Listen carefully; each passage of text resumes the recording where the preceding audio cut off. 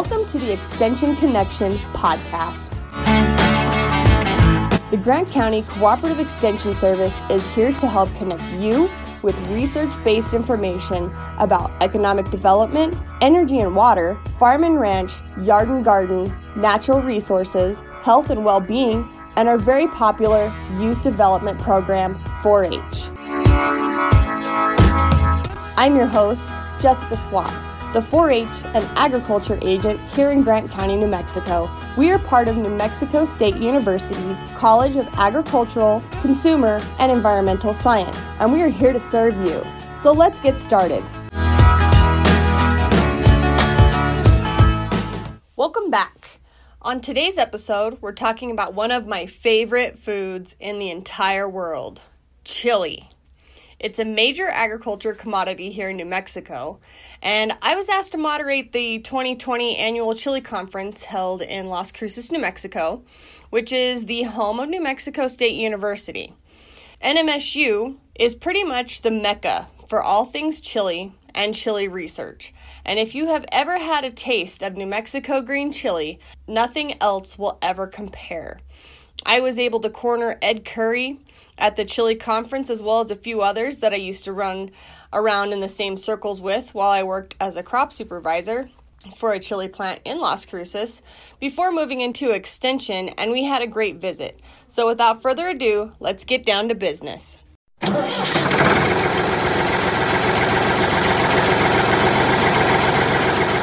Welcome to the podcast. Today with me I have Mr. Ed Curry and his son Tyler Curry with Curry Seed and Company out of Pierce, Arizona. We also were just joined by Ben Echeverry with Ms. Can America. So welcome to my podcast. Glad to be here. Very good. So Ed, tell me about what you do with Curry Seed.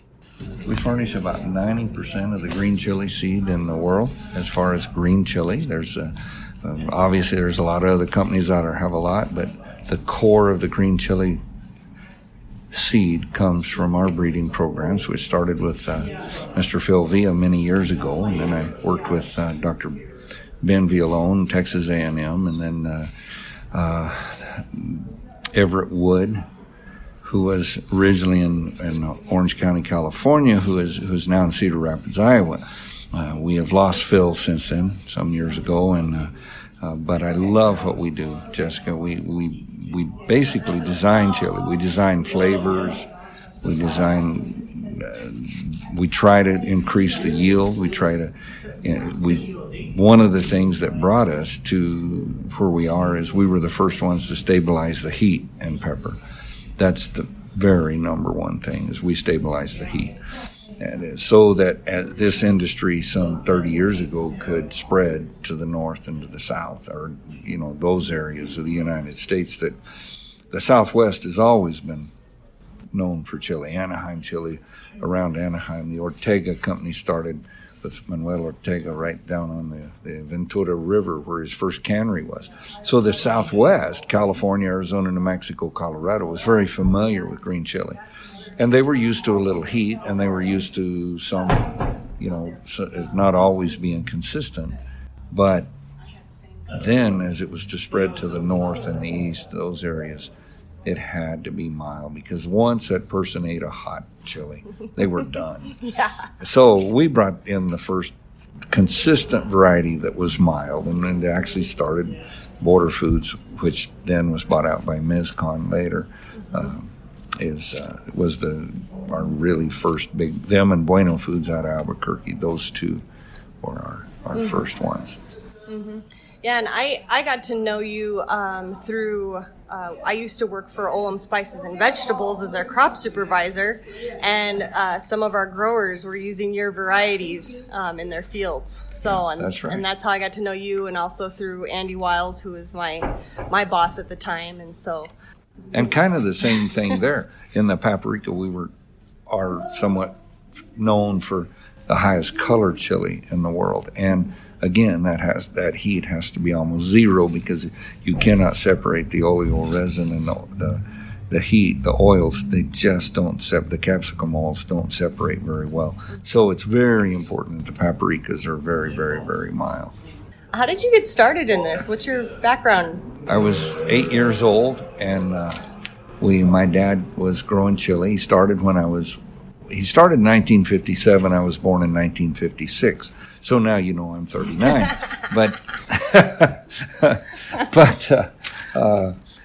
And when I was about 8, my dad was having trouble getting good chili seed. So we came over to June and Jim Lytle and bought certified or registered New Mexico 6-4 seed.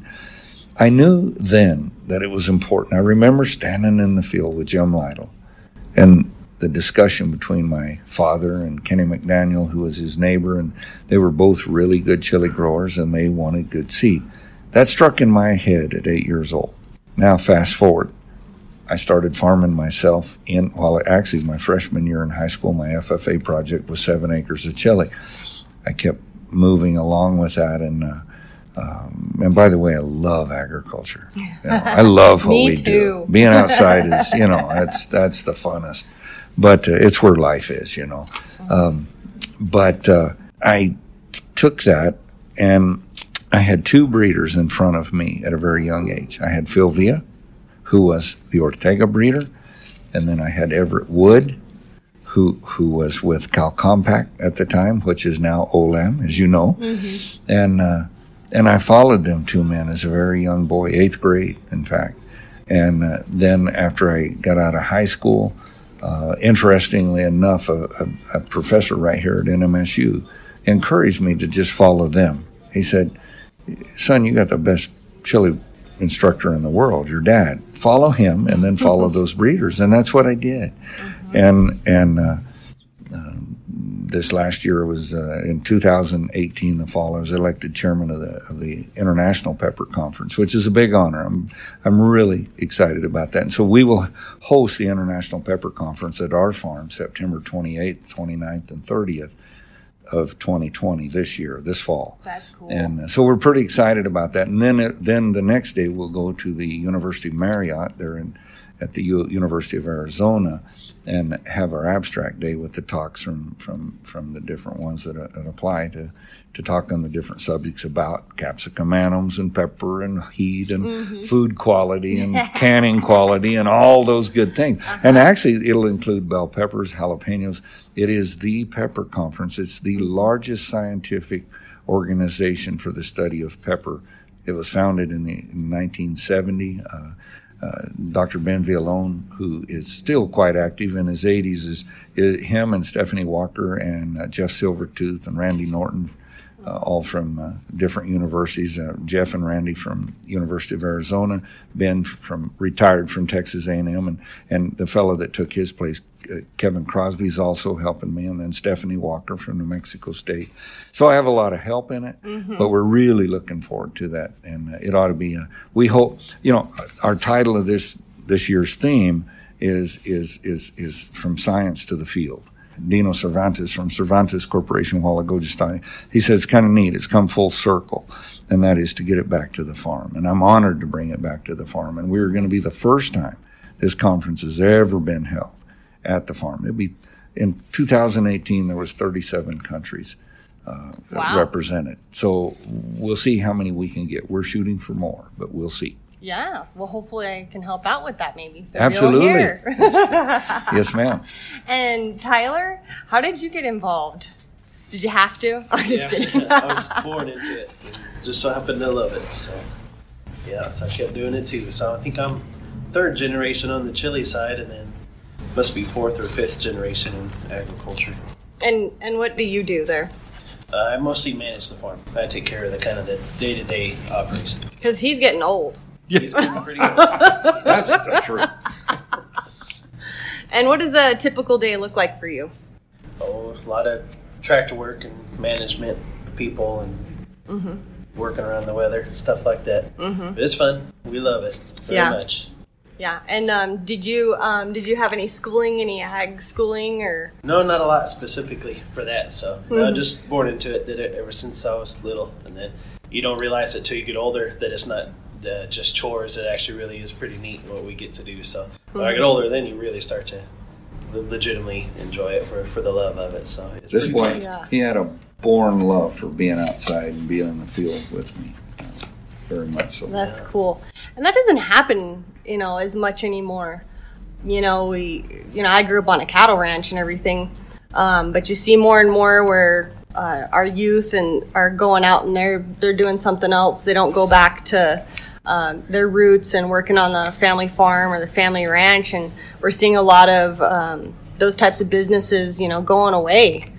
So I'm glad to hear that you guys still have that family lineage going. Yeah. There's a big shortage of farm kids, I think, that want to stay in it. So that's for sure. So we're lucky. We're very lucky. And it's hard work, but it's rewarding work. That's right. Yes. Very rewarding. Yes.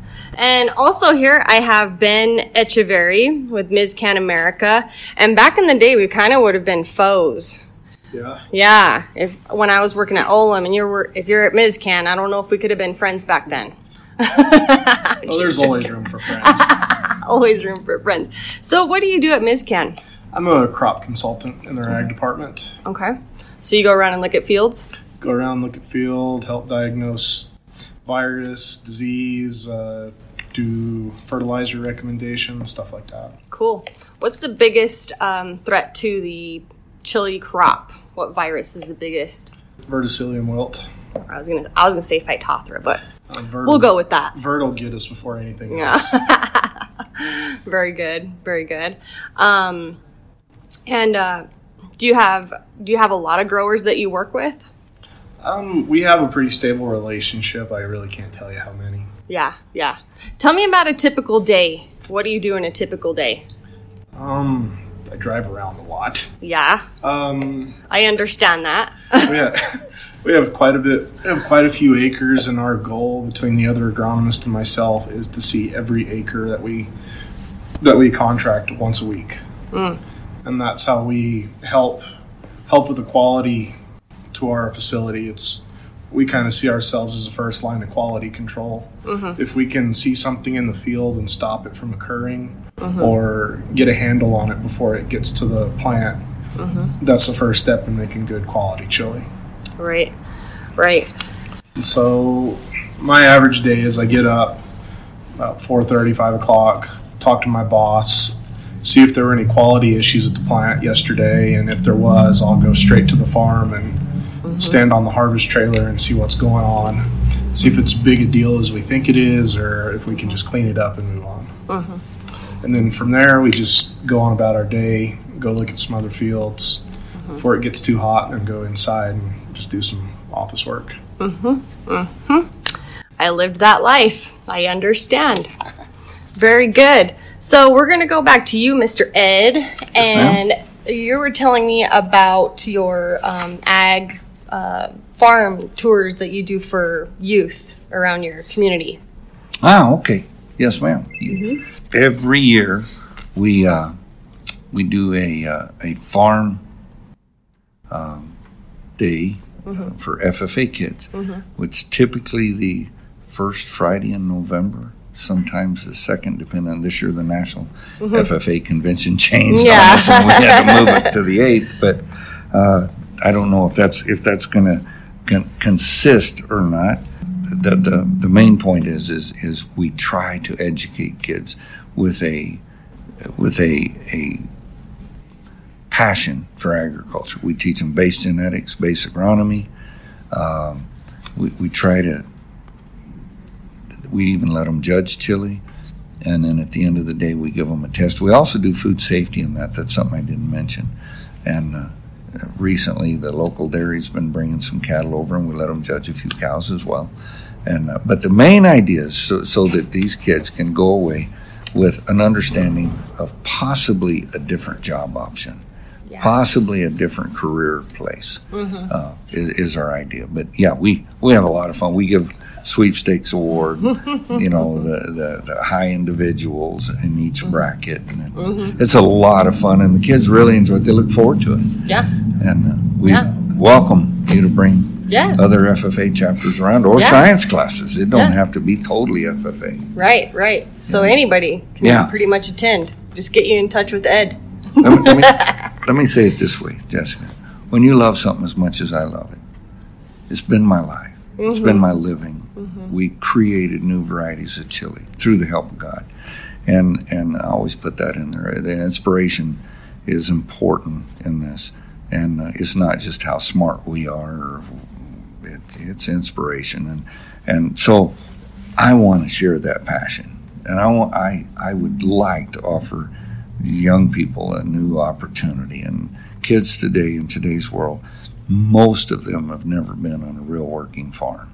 They really don't understand what Tyler does. They don't understand that at all. And so we like to give them, an opportunity to think. And quite honestly, we send quite a few kids from our area here to New Mexico State. You have a good group of our kids. We have a very good ag school here at New Mexico State University, the College of Agriculture and Consumer and Environmental Sciences. Very good. I have a degree from there as well. So I'm a product of that program.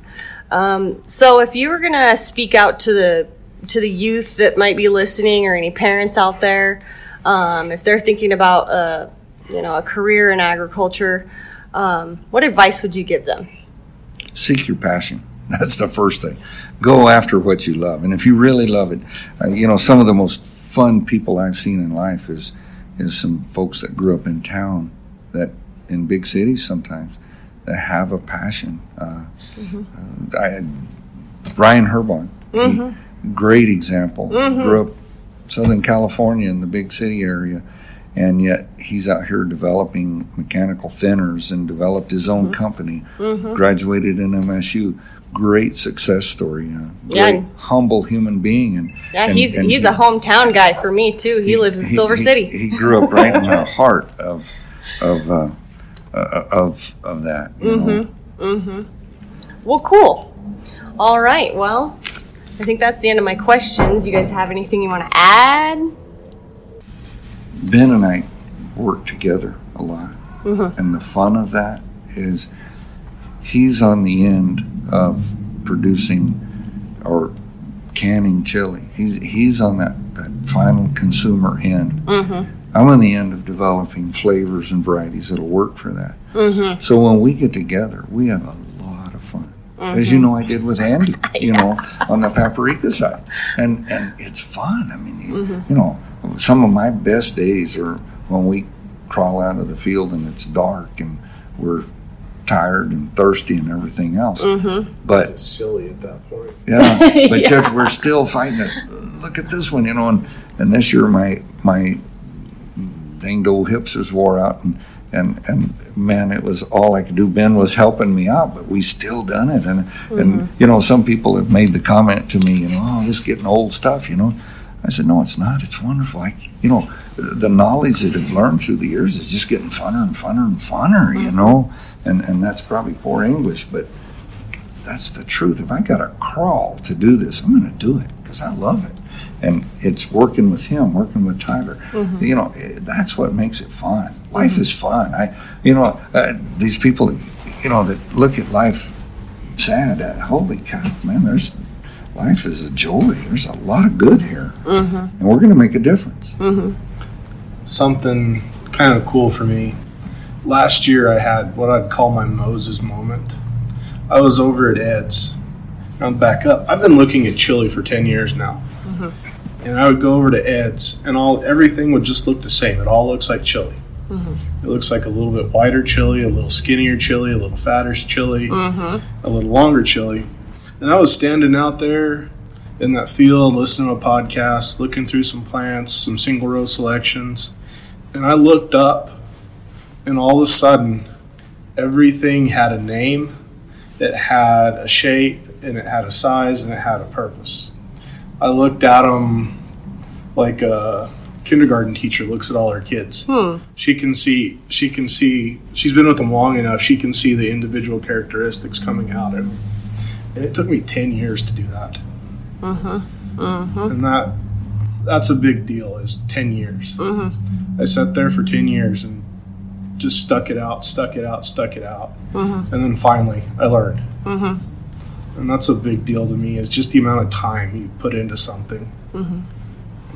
Yeah. And that is what, Ben has been a great student. He loves to come. I enjoy it when and the young ones come. And I was the young guy not too many years ago following Just Phil. a few years ago. Yeah, just a couple of hiccups ago. I was the young one. And I was following Phil Villa and Everett Wood and Ben Villone. I was following these guys. Mm-hmm. And to Ben's point, sometimes it takes years to put certain ideas together. Mm-hmm. And that's why I say a lot of this is just plain inspiration from heaven. You keep working, but you cannot get it without hard work. Mm-hmm. You keep working, you keep putting ideas together. I do better. I'm verbose, as you can tell. Mm-hmm. I do better working with somebody. Mm-hmm. I love, Tyler and I were in the field a long time in the machetes. And that's a particular variety we're working on. And I do better if I have somebody with me. I can bounce it off. When Ben's with me, I bounce stuff off of him. Our favorite game is called What If. I'm dead serious. Being with somebody, you can talk about a million things, but when you have something in common and you share a common lingo with someone, Mm-hmm. and you become so technical, you start playing, what if we crossed this with this? That would work. What would you think if we did this with this?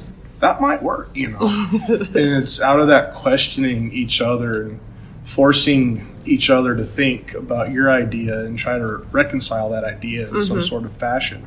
That's how you make progress. Mm-hmm. You can, challenge each other. You don't have to agree all the time. You can hold a position. You can not hold a position. Mm-hmm. But as long as you're working towards a positive goal, you can do anything you want together. Mm-hmm. Mm-hmm.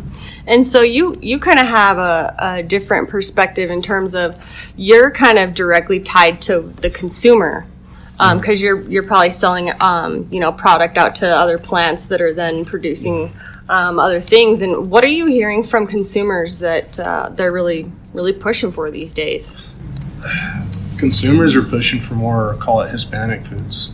Demographics are changing. They're looking for organic. Mm-hmm. They're looking for certified stuff.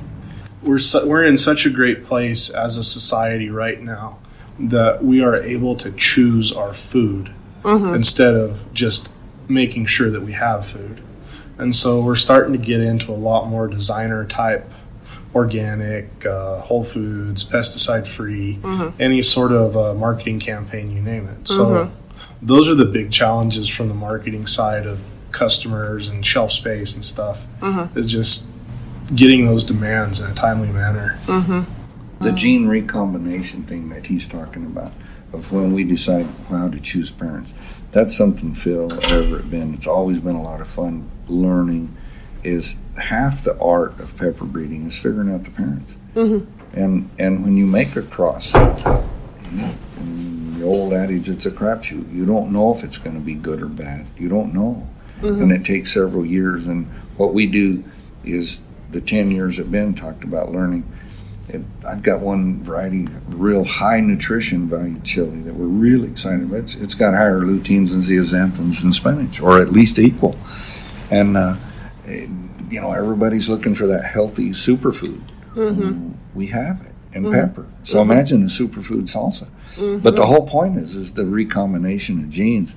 You never know where that's going to go. So you got to do a lot of crosses, look at a lot of numbers, and it takes a lot of time. I've been working on that 20.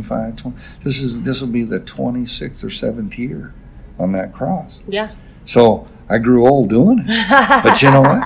It's just getting fun. It's fun. Yeah. Last year we released a new variety. Ben helped me get it out. It's called Machete.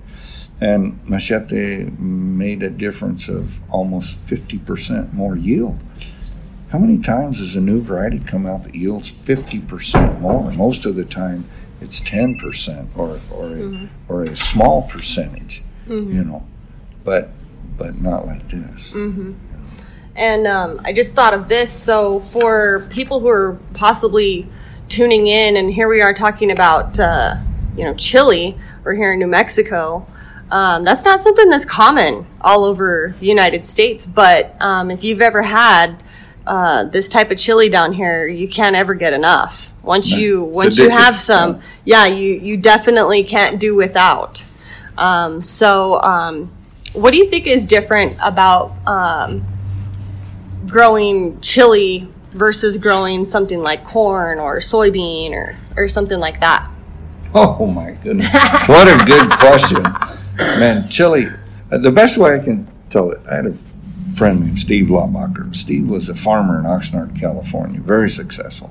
Long since passed away. Good grief, Steve's been gone 30-something years now. Mm-hmm. But Steve was the field man for Ortega in his older years. His sons were running the farm, and he did it more as a pastime than anything. Mm-hmm. And Steve had farmed strawberries, cauliflower, broccoli, lettuce, right on down the line. You know? And he always told me that I was a young man, and he said, Ed, chili is the hardest crop there is to get from front planting to a harvested crop and be successful at it. It's so susceptible to many diseases. There's hand labor issues, there's harvest issues, there's weather issues, disease issues. It's just susceptible to so many things. Mm-hmm. Chili is a very challenging crop, and I love the challenges. If you ask me about race cars or something like that, I would say lettuce is the race car of vegetables. 70 days from the time you plant it till you harvest it. Boom, boom. I love growing lettuce as well. But chili, it's the long run crop. Mm-hmm. It's not the race car. It's the long run challenge. Mm-hmm. And it's just a beautifully intriguing crop. One thing I love to tell is genetically, chili is the most diverse set of genes out there in the vegetable world. Most people don't know that. I didn't know that. Yeah, it's very, very diverse. And that's why, like here even at NMSU, there hasn't been a huge success gene shooting it. Taking it to a different level molecularly, it's very, very difficult because the genetics are so diverse. And if you look, almost every country in the world has its own pepper of some kind, with the exception of the Antarctica areas, the North Pole. Those very, very cold areas don't, obviously. Mm-hmm. But the Europes, the Asias, the South Americas, the rest of the world's continents all have their own pepper. And each one of them have a whole, they've got a unique genome to them. Yeah. And so it's very, very, very diverse. That's what's made, for a small operator like myself to be where we are in this thing. It's because it is diverse and it's very challenging, and each area of chili has its own niche, and that's very important to understand. I mean, if I started here several years ago, Tyler and I went to Taiwan, Kaohsiung, the South End, and you have to be invited. It's a United Nations thing. It's the Asian Vegetable Research and Development Center, and it's a lockdown compound, guarded. And there they keep all the things ready. They try to keep, I think they had 2,200 different cultivars of pepper there. Now I think total there's some 7,800 or something known. Wow. But at the AVRDC they had 2,200. So it is so diverse. It is so fun. Mm-hmm. Yeah, you pick I can talk forever about chili. That's true. Yeah. Both you and I are a big hit at parties. Because people just love to talk about chili. Yeah. Honestly, that's all we know. Yeah. Yeah. Whenever I worked at Olam, people would always ask me a lot of stuff about chili all the time that they did actually want to know. Yeah. So it was fun. That was a fun experience to work there and gain that education and everything. Served me well. And 40 minutes later into our talk about cellular genetics, somebody's trying to chew their arm off to get away. It's fascinating because it's never ending. That's the really great part, is it doesn't quit. Because you're always looking for the new variety. You're always looking for that next gene to pop out. And so it just keeps on going. Thank you guys for being on my podcast today. Very welcome. Thank you for having us. Yeah. You just heard Ed talking about the upcoming International Pepper Conference that is going to be held in Arizona this year. The conference will be held September 28th through 30th in Tucson, Arizona, in conjunction with the University of Arizona. As part of the program, there will be field tours at Ed Curry's farm, so you don't want to miss that. Next, I'm going to be speaking with a former colleague of mine, Mr. Kent Welsh, with Olam Spices and Vegetables. He is one smart guy doing a lot of research that benefits all of us as consumers. I hope you'll enjoy.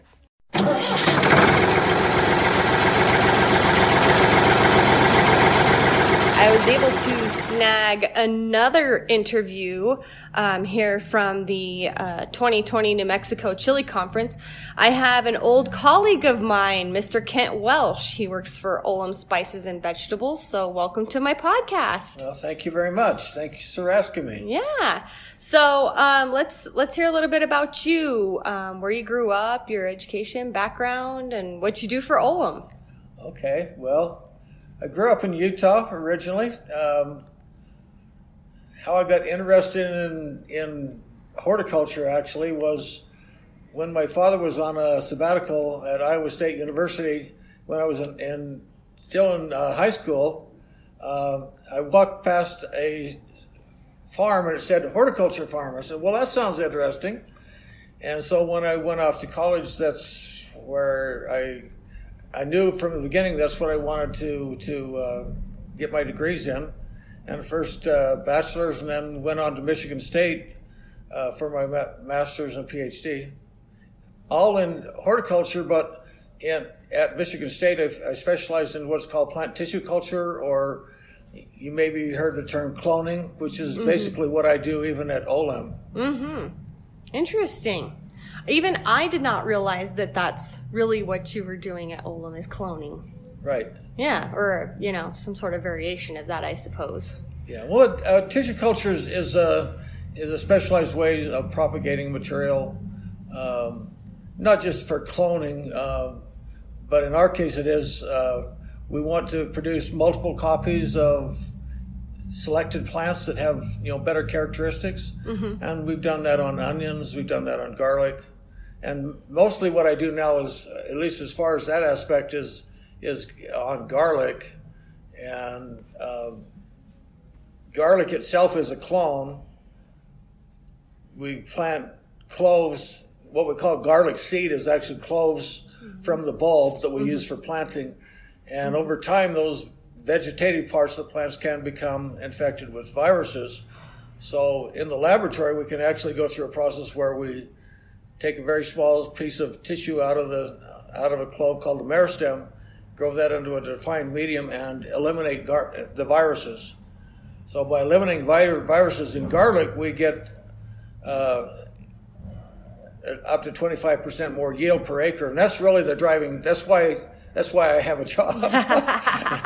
Because that saves lots of money, because then we can obtain the same amount of product from less acres. Mm-hmm. Mm-hmm. Reduces our carbon footprint, amount of water we have to use, pesticides, number of trips that the equipment has to run through the field, and so on. That's really why I have a job. Mm-hmm. So you're working to, really reduce, the impact, and really think of the environment when you're working on all these things in your lab. That's a good portion of it. I mean, obviously, it's the money-saving opportunities for the company as well. Sure. Because they can get more yield per acre, so that means that there's a cost savings to them, and it makes our profit. It allows us to sell our product, dehydrated garlic, at a profit. Mm-hmm. Mm-hmm. And I know you because I worked at the Olam plant here in Las Cruces, and you're out in Hanford. So that's a little bit of distance between us. But I spent some time working in your lab with you, and you were teaching me to inoculate some plants, and it was probably way over my head, but I sure had fun doing it. Well, I mean, the other thing that I do, I spend most of my time on garlic, but I've been working for quite a few years now. I mean, in peppers, whether you chili, paprika, bell peppers, whatever type of peppers that you think of, there are various diseases that cause problems, one of which is called Phytophthora capsicum. It's a soil-borne organism. And once you get that in the ground, it never goes away.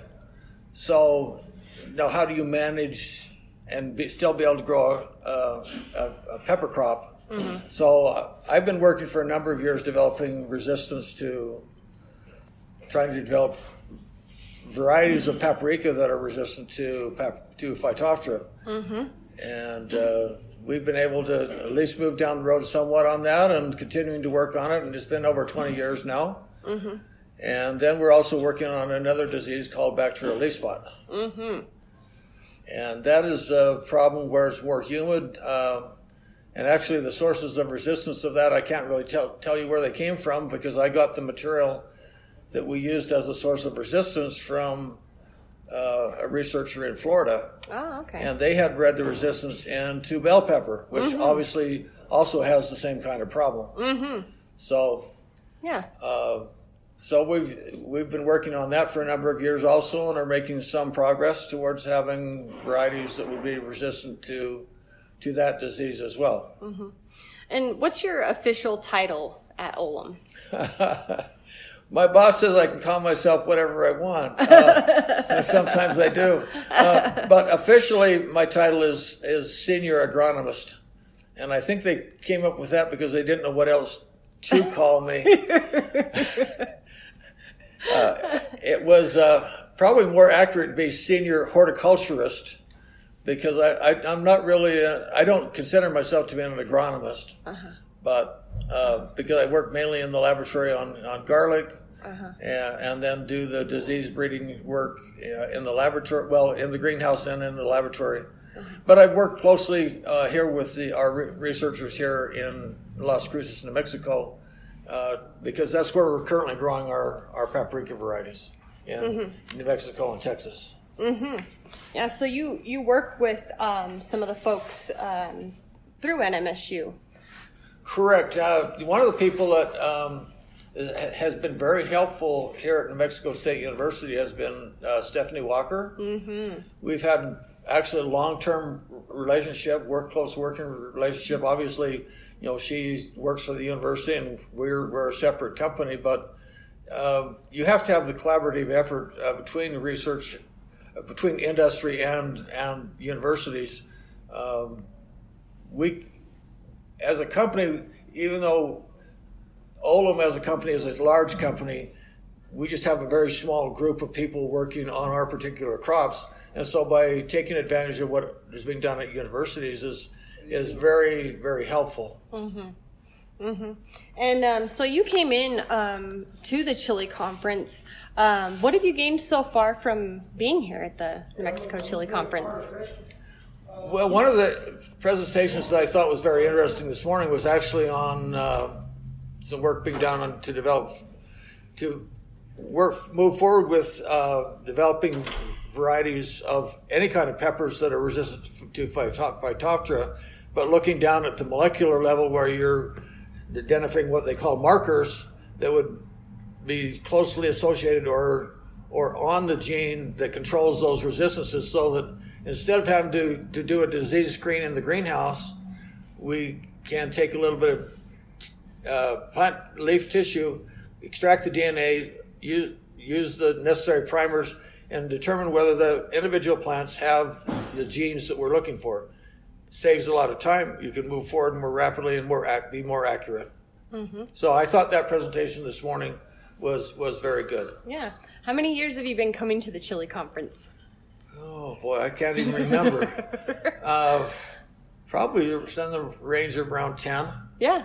Yeah, on an annual basis, come every year. And besides coming to the conference, I think one of the best things about the conference, besides the presentations, is the interaction with the other people that you meet here, including people who are, in a way, are our competitors in either for variety development or perhaps even the type of products that they're producing. But knowing who they are and interacting with them, I think, is very useful, plus the people at the university. And it allows me also to have time to spend collaborating with the people that we have here at our own company location here in Las Cruces. Yes, I totally agree with that. And if you were, talking to someone that has no knowledge of agriculture, They have no idea where their food comes from, and all they see is the things on TV and what they read on Facebook and all these things. What would be your advice for them? Well, I think you have to get educated and not just looking at what you find on social media. Pay attention to where your food comes from. I think there's a lot of false information.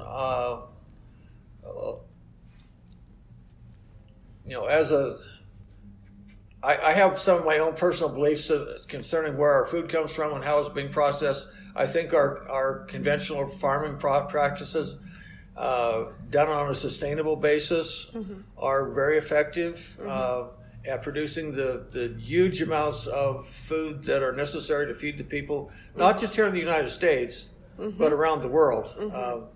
So I would say to them, you need to get, don't just pay attention to, what's on social media. Go to conferences like this, listen to people who are making presentations,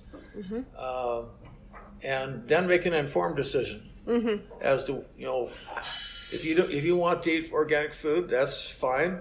Or food that's produced in an organic manner, that's fine. But food that is produced in a conventional manner is also safe and nutritious.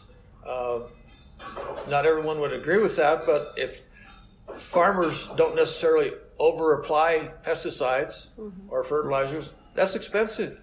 It costs them a lot of money. They have to make money too. And so they're very judicious. Plus, our products are tested in our own facility. I know in our dehydrated products, after the product is dehydrated, it goes into what they call a 7-day hold. And that in that 7-day hold is then tested for human pathogens, things that would make people sick. It's also testified for pesticide residues. So if there are things that would be a problem that for our customers who are buying it from us or the people who buy their products, obviously we don't want to have that as a problem. We don't want to make people sick. That's not our objective. Right. We're selling You'd be out of a job at that point too. We're selling food ingredients. Yes. And we want them to be safe, and we don't, because we have to test for all of those things. Obviously, even the cost of having to recall product is very, very expensive, puts us in a bad light as not being as careful as a company as we should be. So we test everything before it goes out the door. Yeah. Yeah, and I know some people say, I'm just thinking of chili today because we're here at the chili conference, but they're like, oh well, I don't eat chili. It's too hot for me, or this and that. But what they don't know is that actually, the paprika pepper, when it's dehydrated, it is in a lot of different things, including mayonnaise, of all things. Very, very tiny little pieces, but in mayonnaise, of all things. Right. Well, I mean, and in paprika, as we sell to our customers, because our customers have specifications that we have to meet as to the level of color in the product that we're selling to them, and also to what's called pungency, because we really don't want pungency in paprika. It's a coloring agent, not meant as necessarily as a spice. It is the color of the foods that we eat, and people don't necessarily realize until you go to buy, say, a package of hot dogs, to turn over the back of the package and read the ingredients, and it says oleoresin extraction of paprika. It's there to color the hot dog so that it will make it palatable for you to eat. Yeah. And the same thing with a lot of other products. I know I've gone to the past in schools and made presentations to grade school children, and I asked them, well, how many of you like onions? And I say, raise your hands. Well, none of them want to eat onions. And I say, well, how many of you like ketchup? And everybody raises their hand. And I said, well, it says right here, it has dehydrated onion in the ketchup. They don't know that.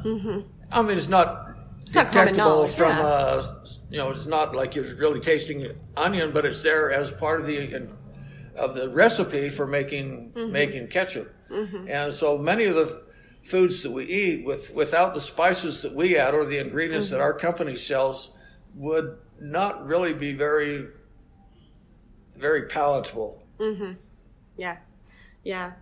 And for any youth that might be out there listening that are possibly interested in a career in agriculture, what advice would you have for them?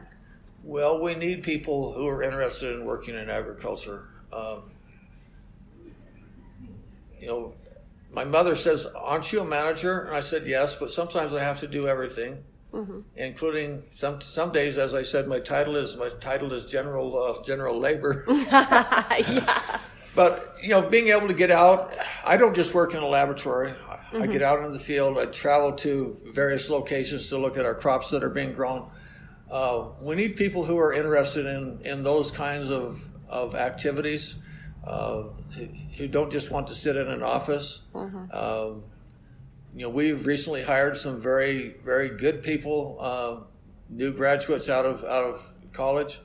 But we need to attract more and more people who understand or can gain an understanding of where the food comes from and what impact they can make on helping to develop and grow and produce nutritious, healthy vegetables or other kinds of crops that we consume on a daily basis. I completely agree. So that kind of wraps up my questions for you today. Did you have anything else you wanted to share? No, but I thank you very much for asking me. I guess I would say I worked for a short time with Jessica and found her to be a wonderful person, and now that she has a new occupation, is also doing very well in that occupation as well, and I'm sure she will continue to do so in the future. Thank you for being on my podcast. All right, thank you. Wow, what a great episode today. I wanted to wrap things up by going into some statistics on what chili means to the New Mexico economy. First off, New Mexico ranks number 1 in the United States for chili production, producing 53.4% of the total production in the United States. In 2019, New Mexico produced 63,000 tons of both fresh and processed chili. So chili is one of the major commodities that we produce in the state. It is all mostly grown in the southwest portion of New Mexico, where conditions are perfect for the production of chili. The 2 counties in New Mexico that produce the most chili are Luna and Doña Ana County. Luna County, just south of us here in Grant County, produces 29,000 out of the 63,000 tons all by themselves. So there is a snapshot of the chili pepper industry here in New Mexico. I know we have a lot of different listeners out there from all over the world. So if you would like to ask questions about chili or have any comments, feel free to reach out. Thanks everyone for listening. If you enjoy this podcast, don't forget to hit the subscribe button on Apple Podcasts, Stitcher, Google Play, or whatever app you're using to listen to this podcast. Want more information? You can visit us at our website, grantextension.nmsu.edu. Follow us on Facebook at NMSU Grant County CES, Snapchat at Grant County NM4H. Shoot us an email at grant@nmsu.edu or give us a call 575-388-1559.